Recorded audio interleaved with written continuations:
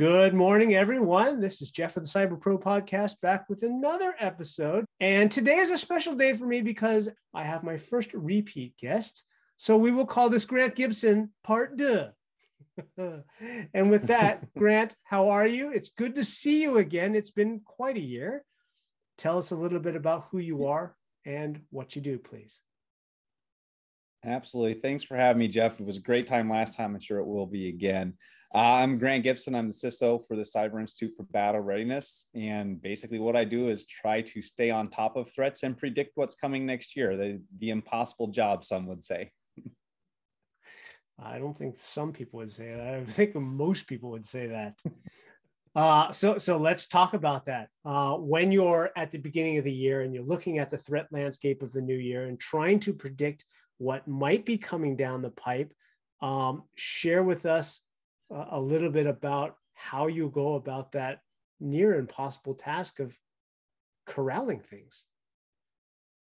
Right. Well, one thing we do is look what's been successful in the past year, even if they were small successes, to try to pick where the hackers might go. We also follow the money. Where's the money in this? What's lucrative for hackers? There's not, in the 90s, dating myself, in the 90s, it was all about, what are the kids doing? The kids were hacking. What are they out there doing? Creating mischief. And now it's more about money. People are making money off hacking. So it's not so much the random threats. It's where's profitability for hackers, and so that's where we look.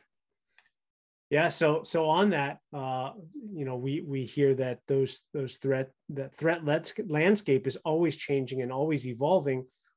Right now, at this moment in time, what do you see that's coming up in this next year or so? Yeah, the usual things. You're going to hear a lot about ransomware. You're going to hear a lot about phishing. Those aren't going away. They're probably getting more popular. Going to hear a lot about crypto. There is one new concern, and that's Log4j that's come up. It kind of popped up in December, and it's just so widespread and so dangerous that I think we're going to hear a lot about that. And I hope the viewers here particularly pay attention to that particular piece. Yeah, Log4j. Let's talk about that. So thank you very much.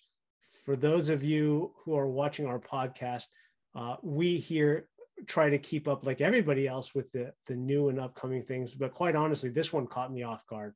And so I'm excited to talk about it with Grant, just because it is one of these things which I have just learned that is kind of under the radar, under the wave, if you will. It's not a direct attack vector. It's something that affects many systems, platforms, is rather agnostic, and is very simple to attack.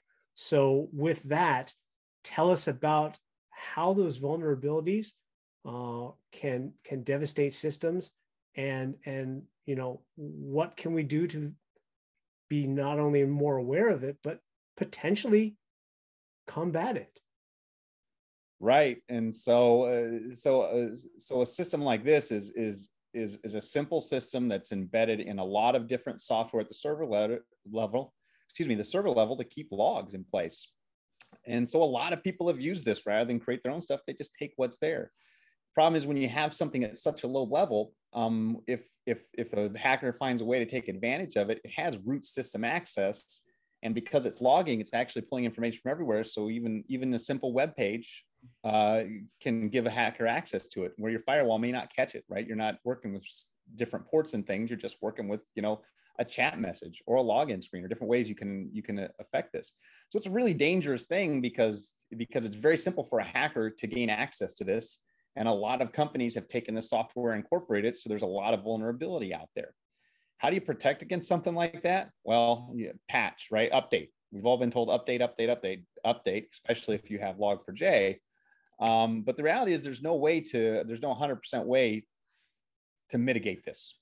Right? You just can't mitigate this 100%. The best thing to do is to have good practice in place, to pay attention to the cybersecurity news, to be aware when these things happen, to have a regular update schedule, even if you don't catch something like this, and to have a team of experts you can talk to, or a podcast you can go to where they're going to have some of these updates so that you can stay informed on them. Wow. Love the plug there, Grant. Thank you very much. I'm going to drill down a little bit on that question and ask you to maybe kind of shed some light on that this vulnerability is not something that you can see coming. You talked about a chat window. You talked about a login window. where it doesn't actually touch the firewall. It doesn't touch many of those traditional aspects of cybersecurity that we say, if A happens, then B must follow, right? This is something that's a little bit more on the horizon, but can still bite you. So right. Share with us a little bit more about what that looks like so we can be aware of what we're looking at. Well, let's talk about what logging software does for a second, right? You go into your login screen and you type in your username and your password, right? And that logging software immediately logs that there was an attempt to log in. Let's say you send a chat. That logging software immediately logs that there was a chat request, right? It may not save the chat. It's not going to save the password in the log files, but it's going to note that when you execute a thing like this, you can put this string of characters that enables this vulnerability into the login screen, into the username, right? And when you send that off, well, when the logging software sees that, it doesn't log that, which is how you would detect this, right? You'd look at your logs and say, okay, do I detect? Well, now you don't detect it because it executed it instead of logging it. So you don't even know what happened. And it happened at that logging root level where it had system access. So someone just went to a chat window, the Google Minecraft YouTube, Minecraft Log4j. This is how they did it. They went and they stuck a string in a chat window and they gained root access to the Minecraft server for Microsoft through the Xbox. It wasn't even through a PC. It was through the Xbox. That's what this is. And that's why this is dangerous. And that's why you just can't see it coming, because it bypasses the firewall. It bypasses your logging software because it takes advantage of logging software. It downloads the malware from the internet and runs whatever you want, and you can access it from any kind of system. It's just probably the worst vulnerability in 30 years, to be honest with you. And there's just, the only thing you can do, patch. You touched on something that's becoming very commonplace, in that we now have many platforms by which we enter systems. It used to be back in the day that it was a guy sitting at a PC with a keyboard and a big box sitting on the floor next to the desk. Now it is an Xbox. Now it is some sort of gaming console, VR, could be anything, right? That being said, what else can we do, if anything, on the front end to create an extra barrier or an extra flag so we can see something that comes in from a non-traditional way that we weren't expecting? Right. And I think the answer is, I think the answer is not there's something you can do on the front end to protect yourself from various components, right? I think on the back end, we just have to get more focused on the reality that we can't assume that this is going to come from a traditional source. We can't assume that any source is safe. It comes back to that zero trust that's been coming about for the last couple of years. We talk about. So does anybody really know what zero trust means? I don't think we do yet, but I think we're getting a better picture. And I think this is it, right? Don't trust anything. Don't trust the Xbox. Don't trust the PlayStation. Don't trust the phone. Don't trust the VR. Don't trust the car. Yeah. Don't trust the car. Don't trust the washing machine. Don't trust anything in zero trust. From a system, from a home user standpoint, you have to trust your car, right? From a system administrator, IT standpoint, don't trust the car. Don't trust anything, right? Because you can't.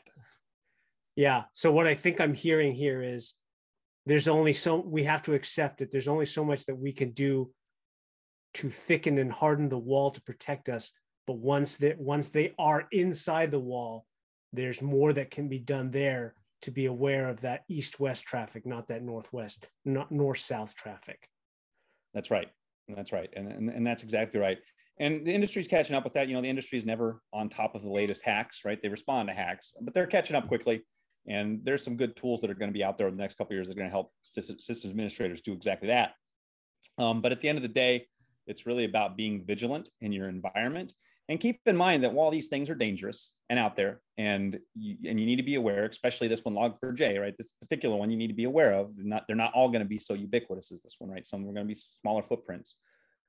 But even the simple things like passwords, right? The biggest hacks that have happened in 2020 and 2021 were passwords, right? They weren't Log4j. Right. I expect we'll see some Log4j this year in the news when the first big attack happens, but passwords are still the biggest threat out there. Users are still the biggest threat out there, right? Right. Thank you for that bonus content, because I think that's where we're going with that. All right. So back to the podcast. Question number 6, our final question, and it's kind of a feel-good question. We've all chosen to enter cybersecurity in whatever way that we do, and we are happy about the work that we do. But every once in a while, we get reminded of why we do what we do. Do you have a story that you could share with us about an individual or a company that you have helped, personal or otherwise, and after the event or after the occurrence, it really reminded you, hey, we are doing good work. We're making a difference. Can you share a story? Absolutely. And obviously, I don't want to give any names or anything like that because I don't want to put that company on the spot. But I was working with a very small mom and pop shop, and they were heavily invested into finances of other businesses, right? That's what they did. They handled finances for other businesses. So they had a lot of business financial records within their business, but they were a small business. They didn't have an elaborate cybersecurity team. They didn't have the latest and greatest technologies. And they certainly weren't keeping up on it. And this was not a young company. This company's been in business for 35 years at the time. So they had progressed with the internet, right? They progressed as the internet progressed, and they weren't on the latest greatest. And one of the systems that they were using for storing files was completely unencrypted across the cloud, which I know sounds crazy, but that was archaic. And that could have been very dangerous. Now, we were able to go and look at some things, and we do not believe in any way, shape, or form that they were breached, thank goodness. But by being able to go and talk to them and work with them, we were able to get them away from that. Be okay, encryption is important. Here are ways to encrypt. Here are different resources. We can even talk to this company, third-party company you're working with, and help you get on their latest and greatest so that you don't have to deal with this. We have to do that. This was a small mom and pop shop. They were doing great work for their community and the business in their community, and they were an outstanding business. But it would have been so simple for them to lose their business, right? If someone had exploited that, their business would have been shut down. There would have been no coming back from that. Trust would have been gone forever. So by being able to go in and do that, you get to save a business that's been a substantial part of the community. You get to safeguard other parts of that community, but you get to see some good people continue to do good things. And again, these weren't bad people. They weren't doing anything wrong. They didn't know any better, right? They grew with the internet, and that's what the internet is. It's been how much change have we seen in our lifetimes? How much change did this company go through in their lifetime with the growth of the internet? And if something simple could have ended it, thank goodness we were there. And then that's why I do my job, right? It's not just for the fun, the thrill of cybersecurity, because cybersecurity is pretty tedious. It's because every once in a while you save someone's butt that really deserved it. That really deserved it. Well put. Well, Grant, thank you again for being a guest on our podcast. We really appreciate your time with us today. We wish you well. This is going to be an interesting year. I think that we spoke earlier before the podcast about how we're bouncing back. We're coming back. May not be in a straight line, may not be in the speed that we wanted to, but we're coming back. So I think this is going to be a good year for all of us, and we wish you well. Yeah, and to you and your viewers as well. Thanks, Jeff. Bye-bye. Thanks for watching the Cyber Pro podcast and being part of our community. We really appreciate it.